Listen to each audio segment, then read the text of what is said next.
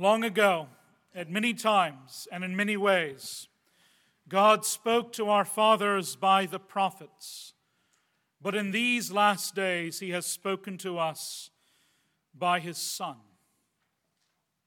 In this way, the apostle begins his letter to the Hebrews. And like every good preacher, he lays the foundation for the overall argument of his letter right there in his opening sentence. And these last days, the apostle wants us to know, the last days that have been brought about by Jesus, by his life, death, and incarnation, his life, death, and resurrection, God has spoken to his people in a fundamentally new and different way, a better way, for he has now revealed himself to them fully and completely in his Son.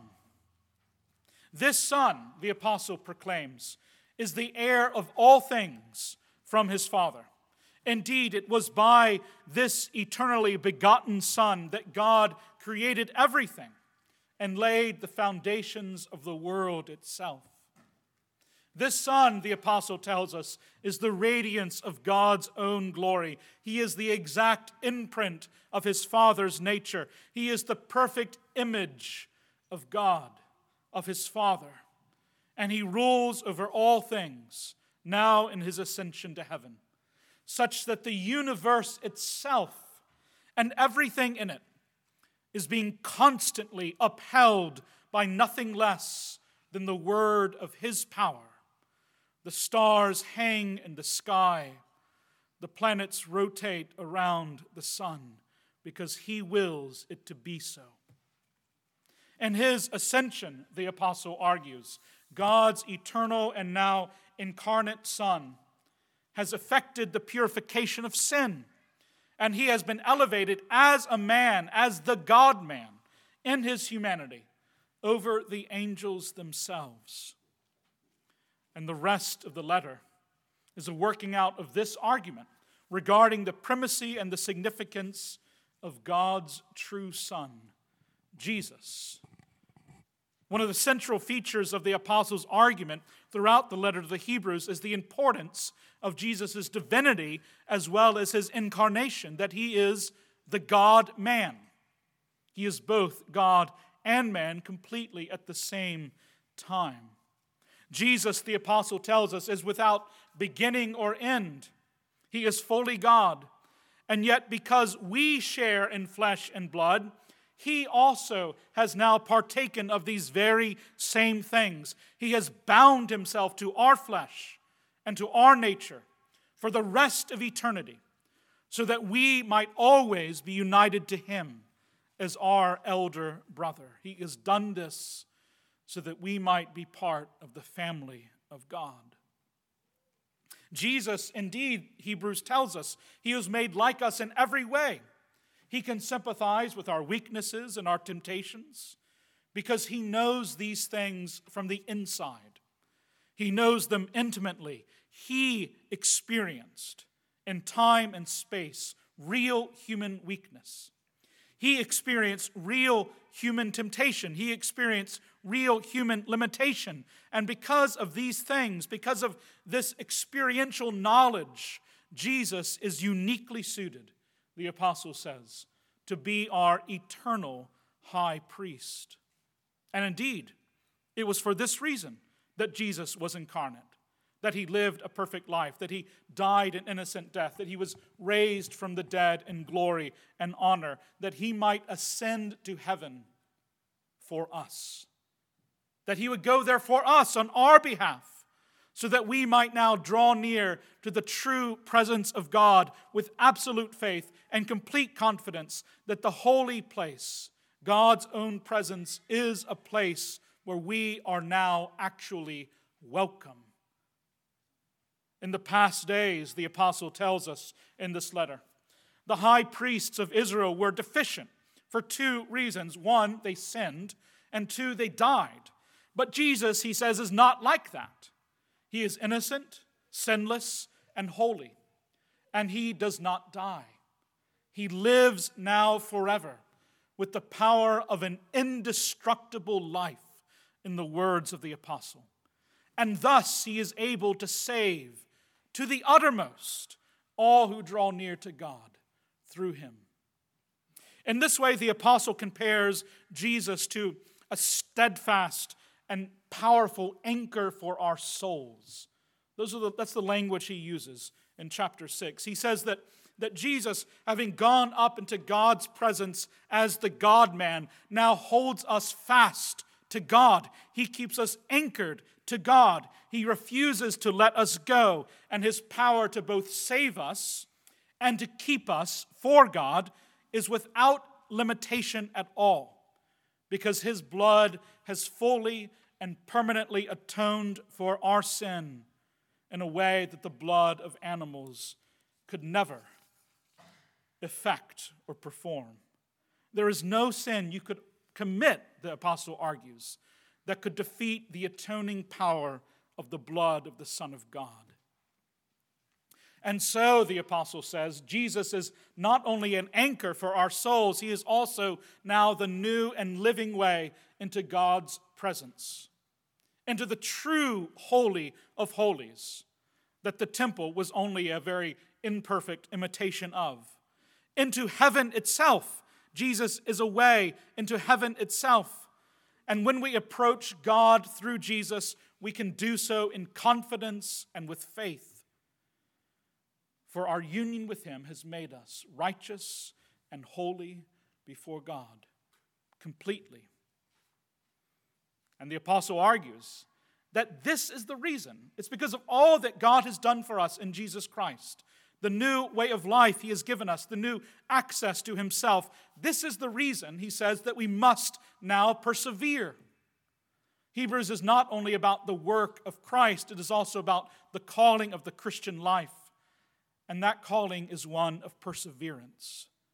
Perseverance primarily in faith and obedience and holiness. The stakes could not be higher, according to the apostle.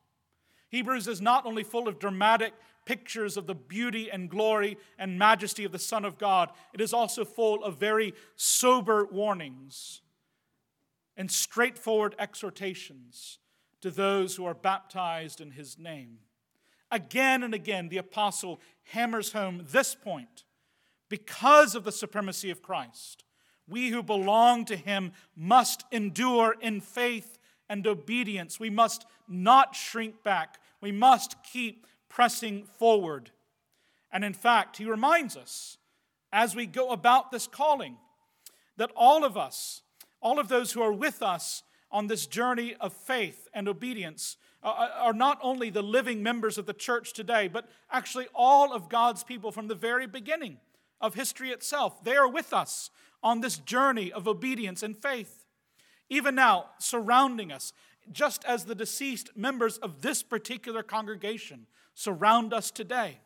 They are like a great cloud of witnesses, a great crowd of witnesses as well, beginning with Adam and continuing forward as we fix our eyes now on Jesus, as we endure even the loving discipline of the Father, as we come to Mount Zion itself in our worship, Lord's Day by Lord's Day, offering God our reverent worship with awe.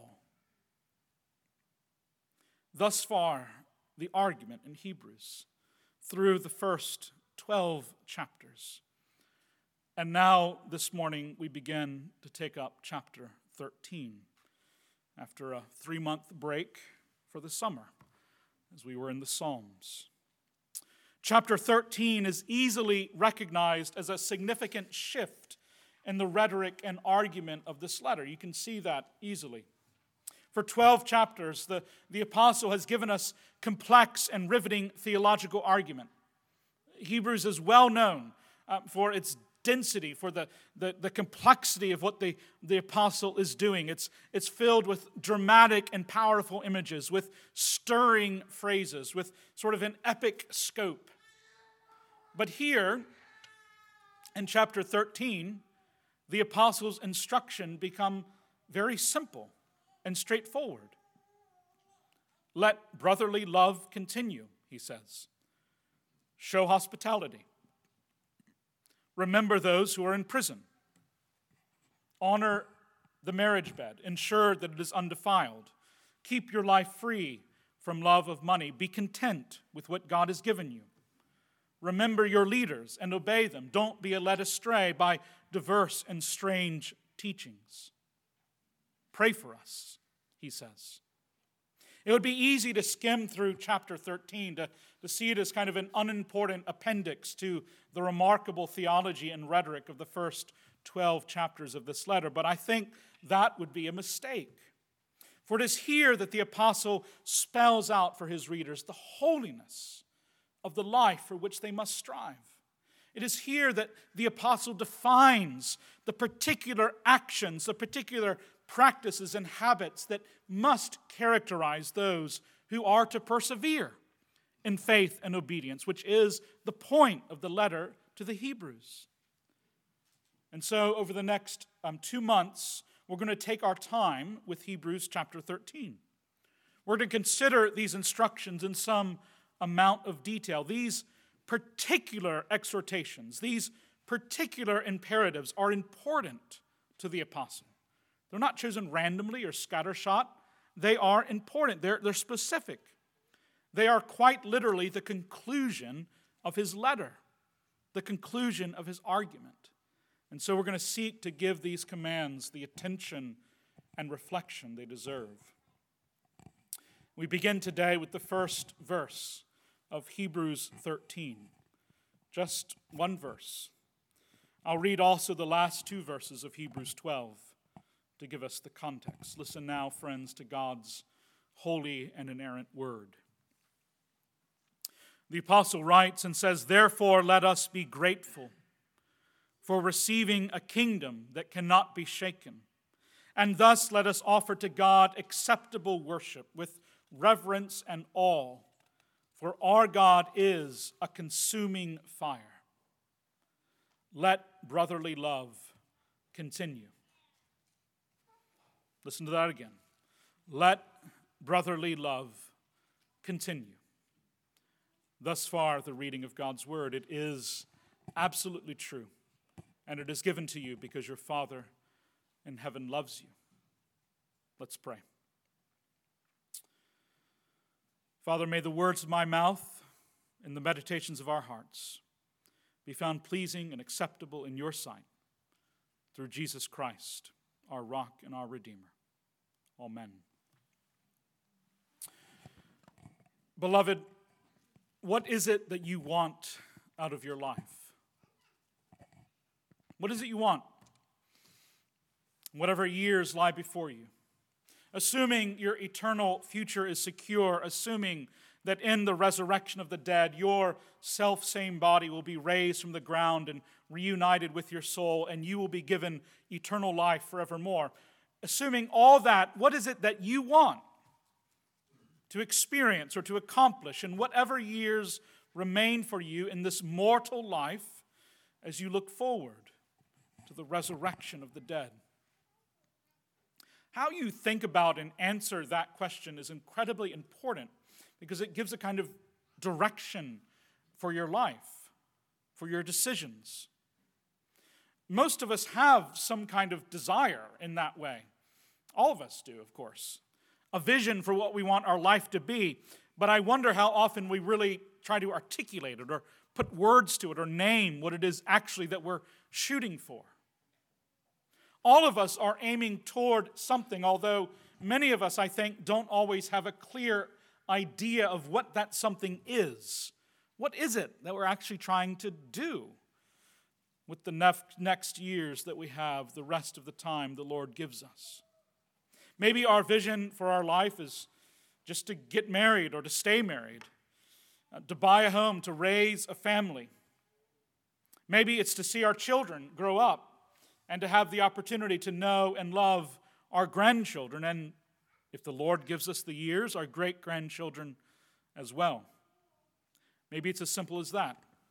Maybe our vision is to accomplish certain things in our careers, in our professional life, in the ways, in the work that we have. Maybe it's to write a book, right? To get a book published and out there in the world.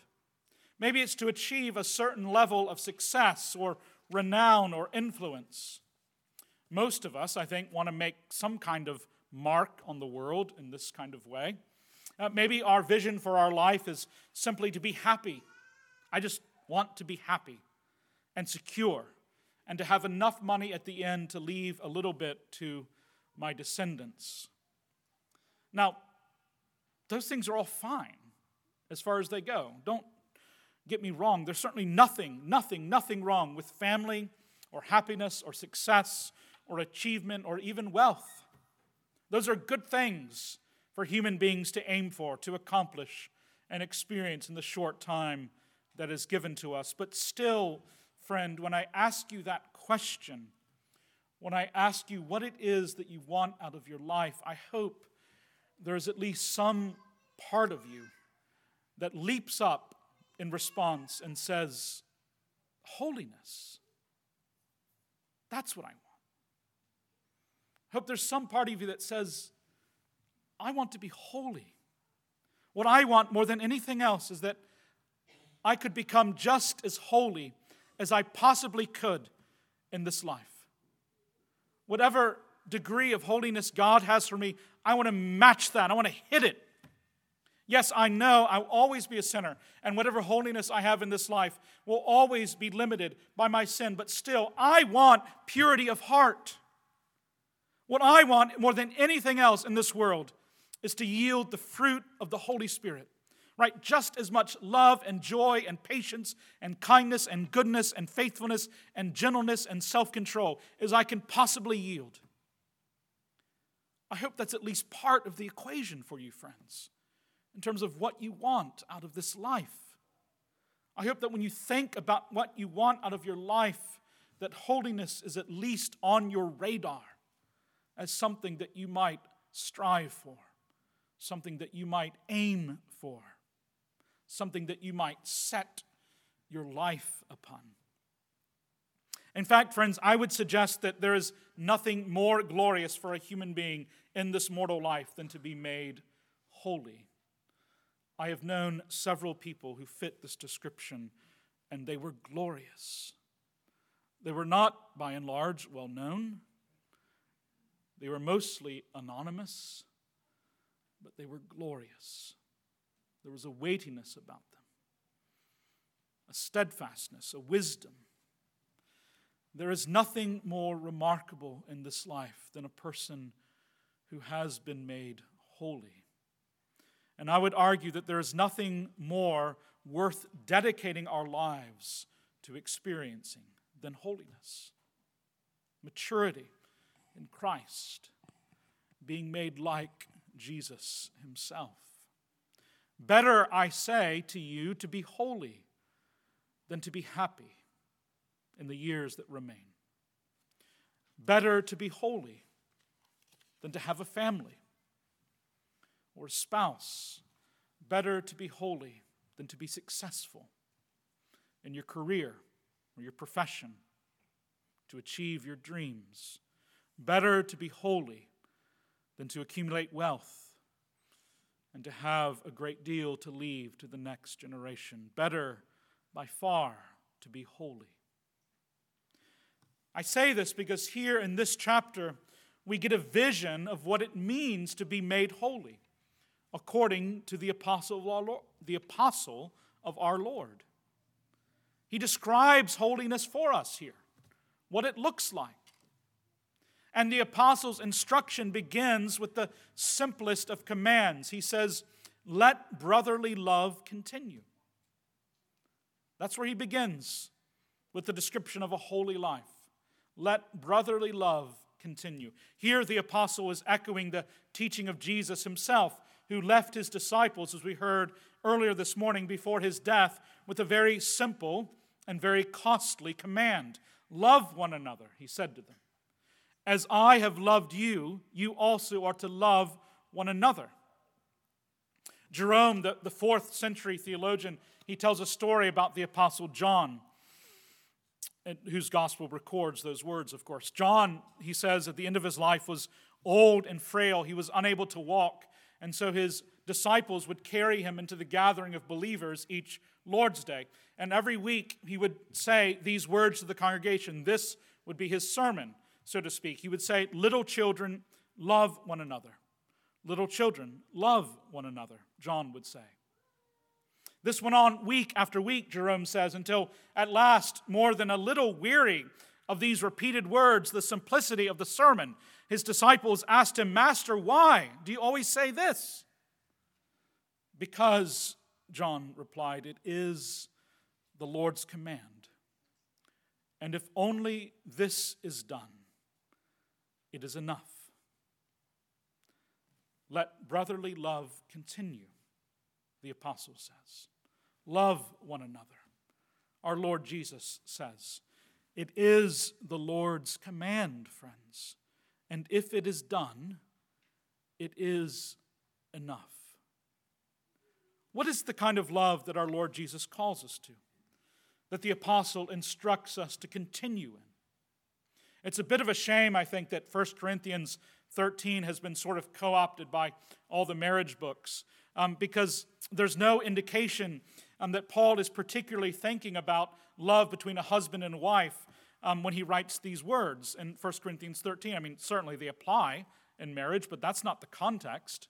No, he's actually describing love that should be characteristic of all Christians who are in the body for one another. The body of Christ is what Paul is talking about in 1 Corinthians 12, the chapter that's the context for his words in chapter 13. And he describes that love that is to be present in the body of Christ for one another in this way. He says, love is patient and kind. Love does not envy or boast.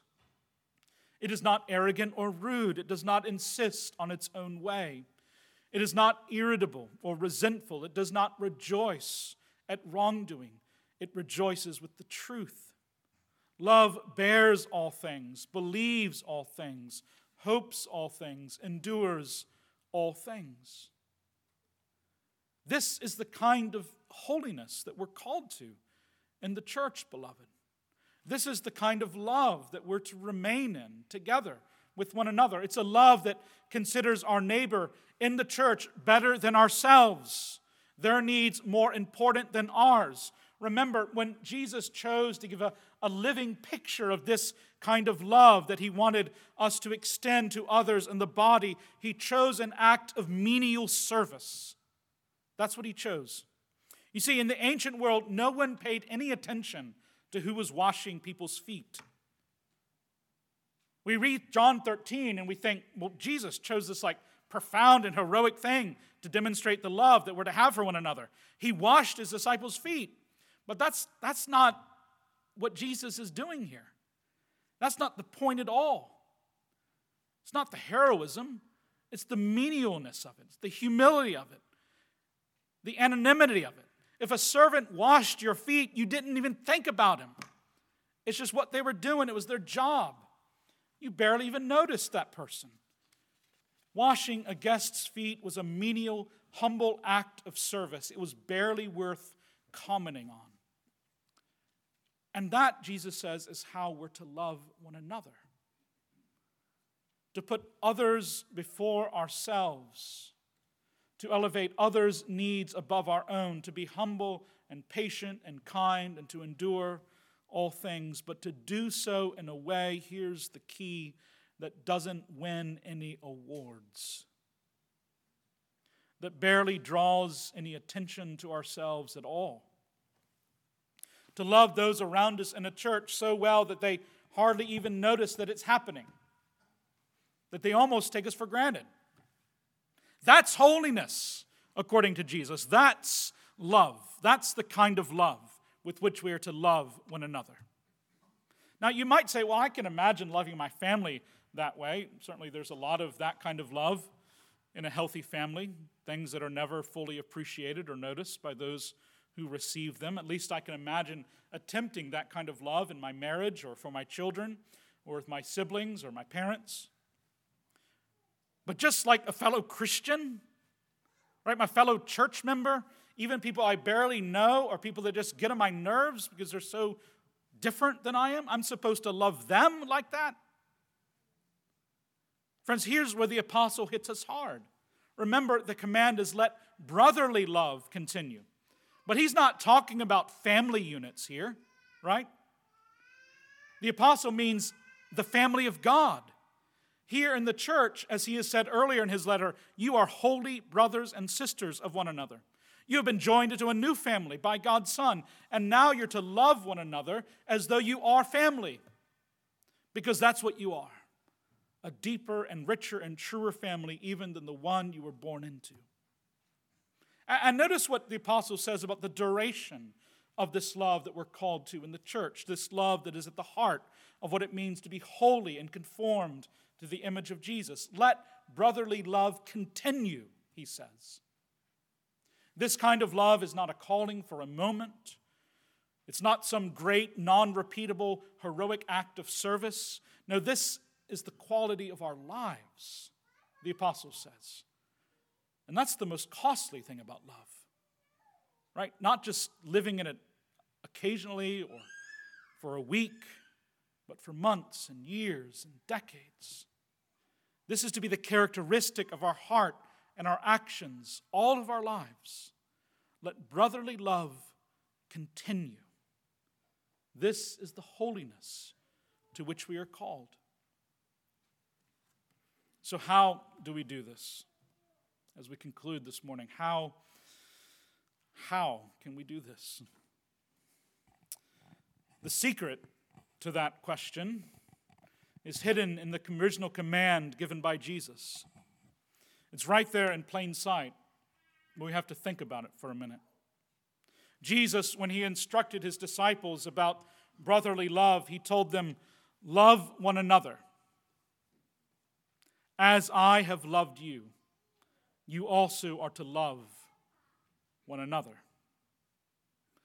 As I have loved you, Jesus says, so you also are to love one another. And then he went out into the night and was betrayed and arrested and stripped and beaten and hanged on a cross and tortured to death, that his friends might live and never die. Consider, friend, for a moment how Jesus has loved you, how he has loved you all of your life, from before you were even born. He's loved you. Consider the patience that your Lord Jesus has shown to you, the gentleness with which he has borne your inadequacies, your selfishness, your irritability, your sin, even your rejection of his love. Consider the faithfulness by which Jesus has loved you, friend. How he has never forsaken you. Not once has he turned away. Even when you pushed him away from you, even when you had had enough, still he did not forsake you. Consider the strength with which Jesus has loved you, friend. Consider how he has forgiven your sins. He has cleansed them with his own blood. He has delivered you from the power of the fear of death by his rising from the dead.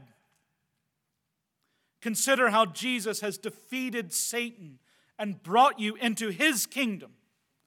Consider how he has pledged and promised himself to raise you from the dead on the last day. This is how Jesus has loved us.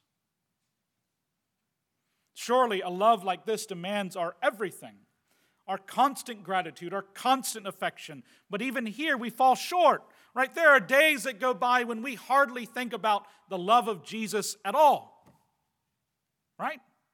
Just be honest. It barely crosses our mind sometimes.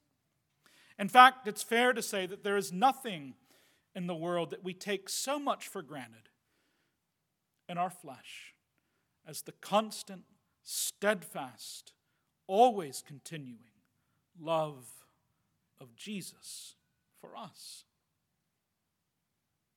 But still, he loves you.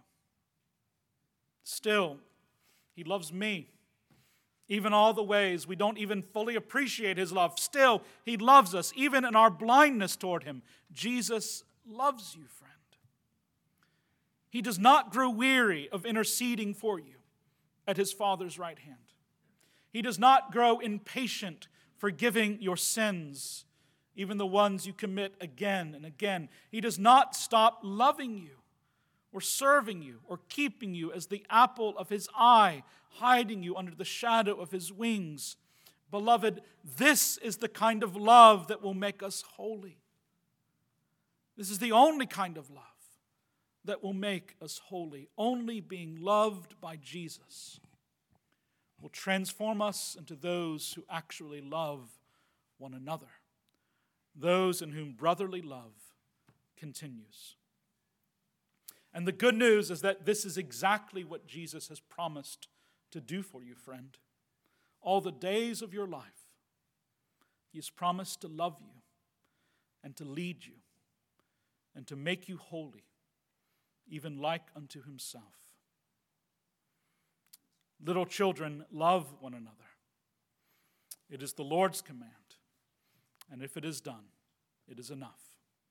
In the name of the Father, and of the Son, and of the Holy Spirit. Amen.